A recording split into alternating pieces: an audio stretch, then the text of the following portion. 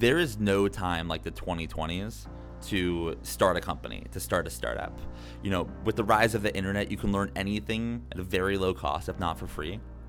You can build anything without needing to know how to code with tools like Bubble and Adalo. And you can get the word out about your products for free by using, sites like Twitter, Product Hunt, and Reddit. There's no time like the 2020s to build a company. Yet one element of kind of entrepreneurship and company building that hasn't caught up with the times is venture capital. Unless you live, in San Francisco or New York, chances are you may know what venture capital is, but you may not really know how it works. You may not know who the good VCs are, and you may not know how they think. So with this podcast of Forward-Thinking Investors, I want to dive into this world. I want to help anyone in the world understand what is venture capital, who are the great venture capitalists, and how do they think about their day-to-day, with the goal to help more people understand how it works so they can go out and raise capital for themselves. And they can build billion-dollar companies just like, Larry did at Google, or Travis did at Uber, or Katrina did at Stitch Fix. That can be you, but it just takes some education. And I'm using this podcast as a medium to teach everyone more about venture capital. So if you want to learn about it, you want to dive in, you want to meet some awesome investors, stick around, listen to some episodes, and I hope you enjoy.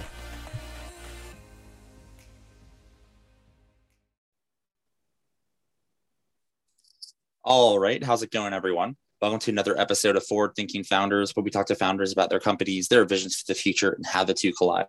Today, we have an investor segment. We're talking to Zach Coelius, who is a VC who invests in early stage B2B SaaS. Welcome to the show. How's it going, Zach?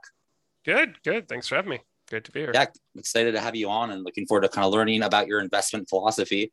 The first question I always ask investors who come on kind of onto this segment is, it's a very common question, but I think it sets good context. How did you kind of find yourself as a VC, and what was your path from, first getting into tech to, investing other people's money into great companies? Yeah. So I like to say I'm a washed up entrepreneur. Spent, roughly 20 years of my life basically trying to start companies, and the last one was an ad tech company. We started it in 2005 and then sold it in 2015. And after we exited, I was sort of like wandering around like a lost little puppy trying to figure out what to do with my life. And this is right when AngelList had first started their syndicate product, and a company that I had been advising, Branchmetrics, they were doing their A. And I was like, hey, you guys mind if I put up a $200K allocation up on AngelList and see what happens? And they were like, sure, go for it. So I, wrote up the memo, why Branchmetrics is a great company, and, all the sort of normal stuff, and posted it, and 24 hours later it was filled, and I was like, oh, look at that, I'm an investor now. No, not much more intention beyond that. And then that year, while I sort of wandered around like a sad, wet, lonely puppy trying to figure out my life, I stumbled into a number of other investments, and one of them was Cruise Automation, the self-driving car company. I had known Kyle from way back when he first left MIT, and had always tried to hire him, but he was too smart to say yes. So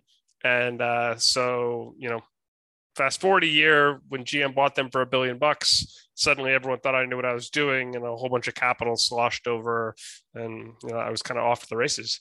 And I've been investing full time ever since, last 5 years.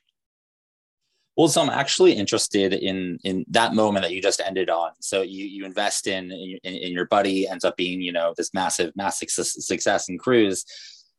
I'm curious, can you kind of share, what did you do the next day? I don't know exactly how carry checks work, et cetera, but ultimately you made a ton of money. Did you just start a fund the next day, or did you just angel invest? You kind of tell me, once you got your first big win, what did life look like just short term afterwards? Yeah, I mean, for the first 3 years, all of my capital came from other people via AngelList. And, the great thing about AngelList is the investors on there, they get to pick which deals they want to be involved with, and they invest on a deal by deal basis. And so it's a great sort of way to, if you're an investor, to get access to really interesting sort of Silicon Valley type opportunities. And if you're an emerging manager, it's kind of difficult to go out and raise a traditional VC fund because, they've got to trust you with their capital and they're kind of stuck with you. And if it turns out you're an idiot, they're still stuck with you. So like there's this chicken and egg problem of becoming a VC that is made it very difficult to enter the game. But AngelList sort of changes that because you come out and you're like, hey, here's this great deal I have access to. It's being led by NEA. This is a cruise deal, for instance, or the branch deal, for instance, being led by NEA. Here's the valuation. Here's all the reasons why this is a good deal. And so for people who are, who don't traditionally have access to Silicon Valley early stage investments, that's a really compelling opportunity. And, they can look at that deal, they can look at the company, and they can make their own individual decision, compared to saying, oh, this guy, Zach, who I don't like, he's never invested before, I'm going to trust him with this big chunk of capital. And so it's a great sort of like intermediate step between investing your own capital and investing other people's money. And it gives you a lot more leverage. So, now in a traditional year, I'll invest, call it $20 million of other people's capital, well, my own and other people's. And, a big portion of that comes from AngelList. And for my backers, it's been, 40+% IRR every year. So we've had a number of big exits and they're really happy. And for me, it's a lot of leverage because, even given that amount of capital, it just wouldn't make sense from a portfolio construction perspective for me to invest that from my own personal balance sheet. Even if I had that much, I don't, at least certainly not on paper or in cash. So yeah, it's a win-win for everybody. So yeah, after the cruise exit, I just kind of was like, oh, great. And just went back to work, right? This is a long game. Yeah, I appreciate you sharing all that. It's very helpful to kind of get like a little more into the details of how this all works. I'm kind of curious about how you got to your it seems like your sweet spot in like B2B SaaS. Is it very quick? How did you figure out that was going to be where you wanted to invest? Was it trial and error, or did you know from the get-go that B2B SaaS was going to be your domain? Yeah. So I like to say I invest in B2B software, not necessarily B2B SaaS, because some of my businesses are not SaaS businesses. But yeah, my background, the last couple of companies I started were software businesses that were largely selling into the enterprise. And that's just an area that I've, spent a lot of time as an advisor and as a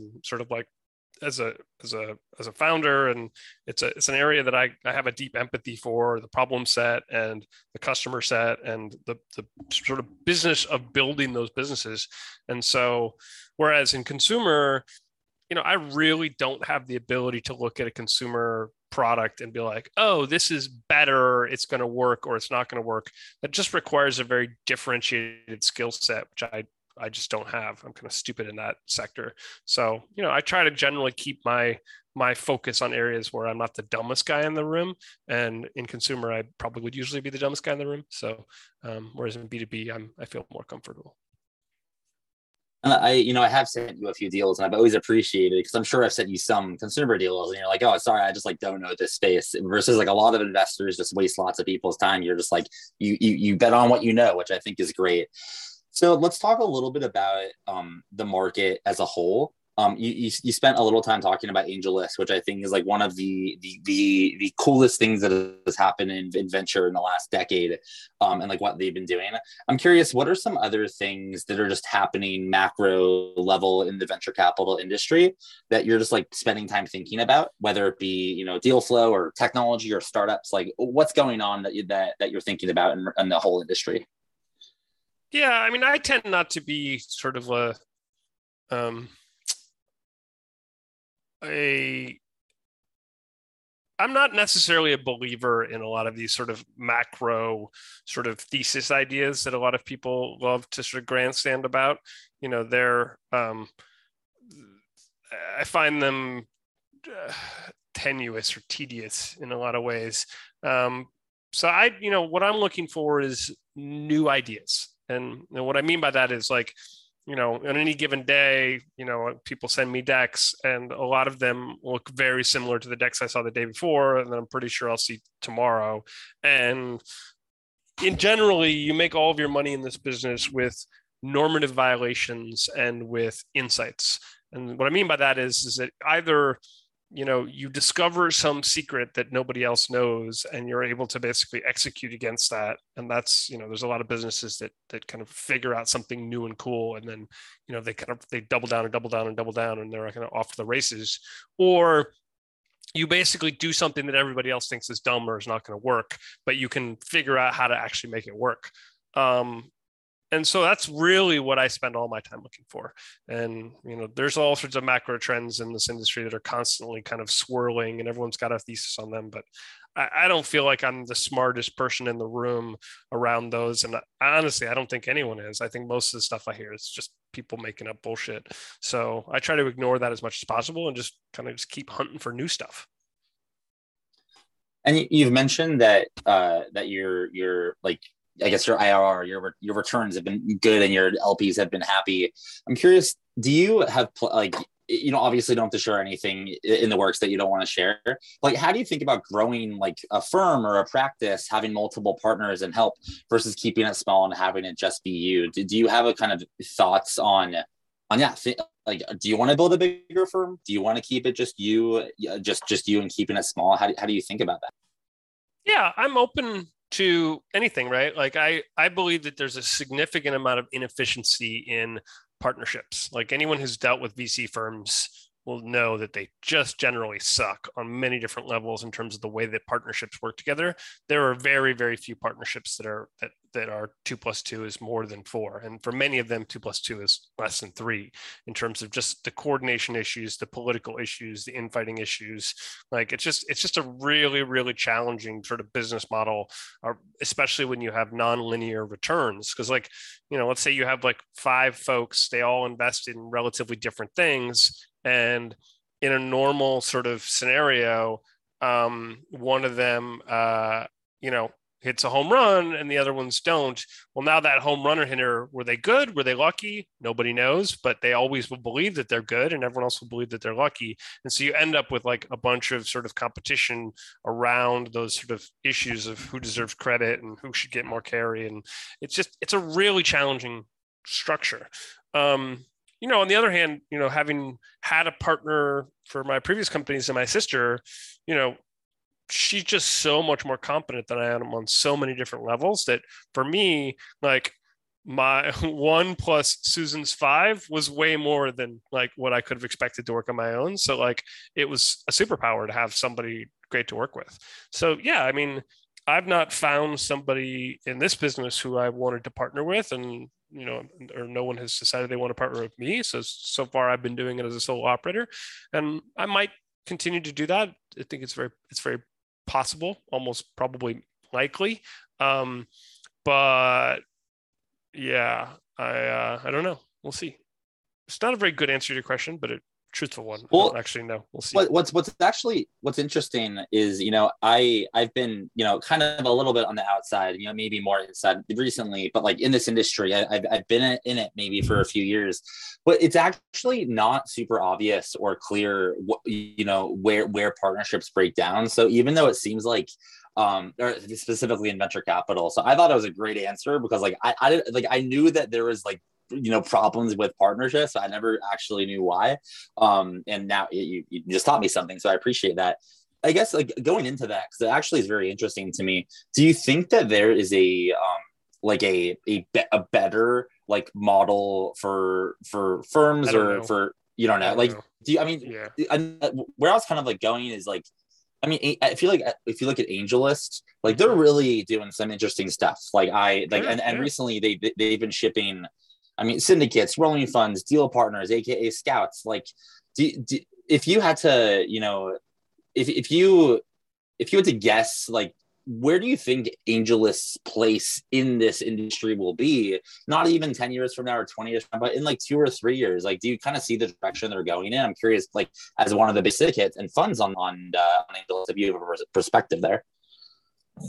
Yeah, I mean, AngelList is super powerful, right? I mean, I was lucky to sort of get escape velocity very early on, and then as a result, have been able to see really significant network effects. I mean, there's over 3,000 people who invest in my deals on AngelList, and they're not just sort of a source of capital, but they send me deals every day. They help me with diligence. They love to point out when I'm being stupid, which is super duper helpful.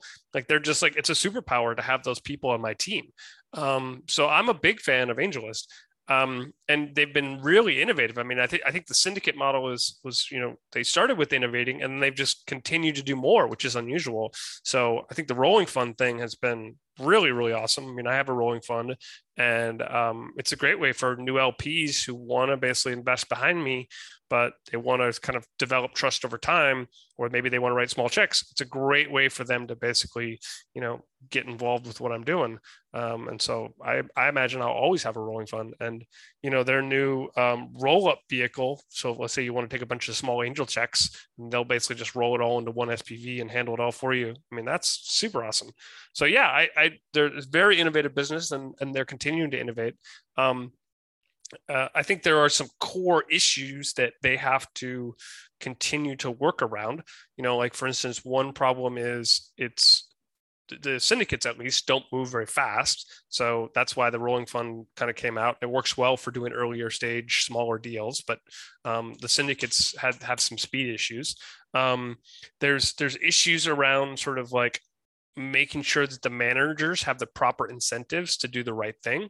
So if you can get other people's money, traditionally in finance, if you give people OPM, they're just going to blow it and take all the risk. And if they win, great. And if they don't care. So there certainly is a component to the business that they've got to manage around incentives. But yeah, it's a great business, super powerful platform. It's grown a lot, and I've really been enjoyed being part of the team over there. We're working with that team. And just, I think one last topic, and then we'll call it a podcast, call it a day, is where we actually started off talking before we started recording around climate and like some challenges that, I mean, not just some challenges, like the challenges that the world is facing. Like I'm kind of interested if you're open to sharing in the software world or just the world that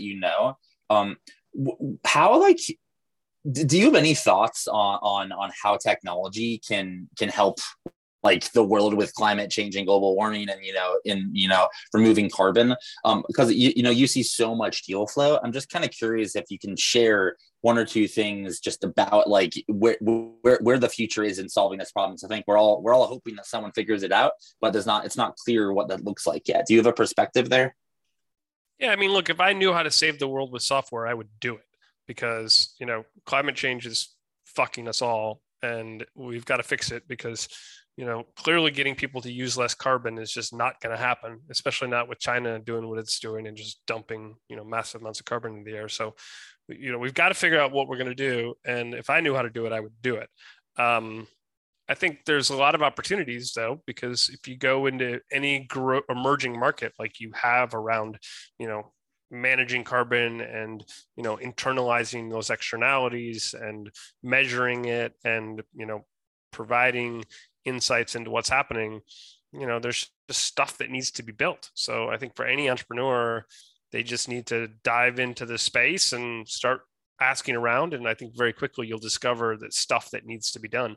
I'm an investor in a company called Sinai Technologies that does carbon tracking software, and I got some insight into the business through them, and it's crazy. In the old days, basically a big enterprise would hire a bunch of consultants, and those consultants would go out and they would basically audit the carbon footprint of the enterprise, and they'd put it into a big, effectively a book or a deck, and they'd be like, oh, here's your carbon footprint, which is totally stupid, right? Because the carbon footprint changes every day, depending on, the output of the factory and how the business is working and how many cars you run and blah, blah, blah. And so, the Sinai people were like, well, duh, we're just going to make some software to make this a living document. And everyone in the industry are like, whoa, we want that. I mean, it was a total no-brainer. And I think what you'll see across, the whole carbon ecosystem is there's going to be opportunities like that, where it's a very low barrier to entry and a very low bar in terms of like, you don't have to innovate, you don't have to create any new crazy technologies. You just have to take existing technologies and apply them to this relatively new problem, and the tide will carry you for a long way. So I think it's exciting. Anyone working on that space, I think is going in the right direction. And that's a great answer. I appreciate that, and I appreciate you coming onto the podcast. I think you're giving us a glimpse into the world of venture that some listeners, if not most listeners, don't really understand. So thank you for coming on. Sure. If anyone wants to like connect with you on Twitter or website or anywhere on the internet, where's like the best place to find you or kind of share what they're working on with you, online? Yeah. So if you look on my Twitter profile, Zach Coelius, you'll see there's like a user manual in there, and that basically describes all the best ways to get in touch with me and how to work with me. And it's like my personal little cheat sheet. But yeah, if you're pitching, feel free to email me a deck. It's z@coelius.vc. If you email me without a deck, I'm just going to delete it. If you're looking to engage, I spend a lot of time on Twitter. It's kind of a fun place. And just try to be useful to the world. Okay, I do have one last question because you opened up the rabbit hole. What is it with Twitter? Like, I mean, I obviously love Twitter. Twitter's huge in tech, but like, can you tell me why you, a VC that has all this like money to deploy, like why spend time on Twitter? Like for people that maybe may not know what the power is. Well, I mean, I have pretty bad ADD, and so Twitter's like crack to me. So it's full of new things. There's always something new there, and I like new things. It's my thing, my shtick. So it's proven to be valuable. I've built a lot of interesting relationships on there. I now can create awareness through the platform, which is pretty cool. Not like a monster influencer, but I've got some followers, so I can actually spread the word about things. And I think it's fun. Yeah, if you're listening to this and you're not on Twitter, time to get on, because that's where, especially if you're not in a hub, it's a great way to connect with people like Zach. Zach, thank you so much for coming onto the podcast. I really appreciate it. Good talking to you. Enjoy the rest of your day.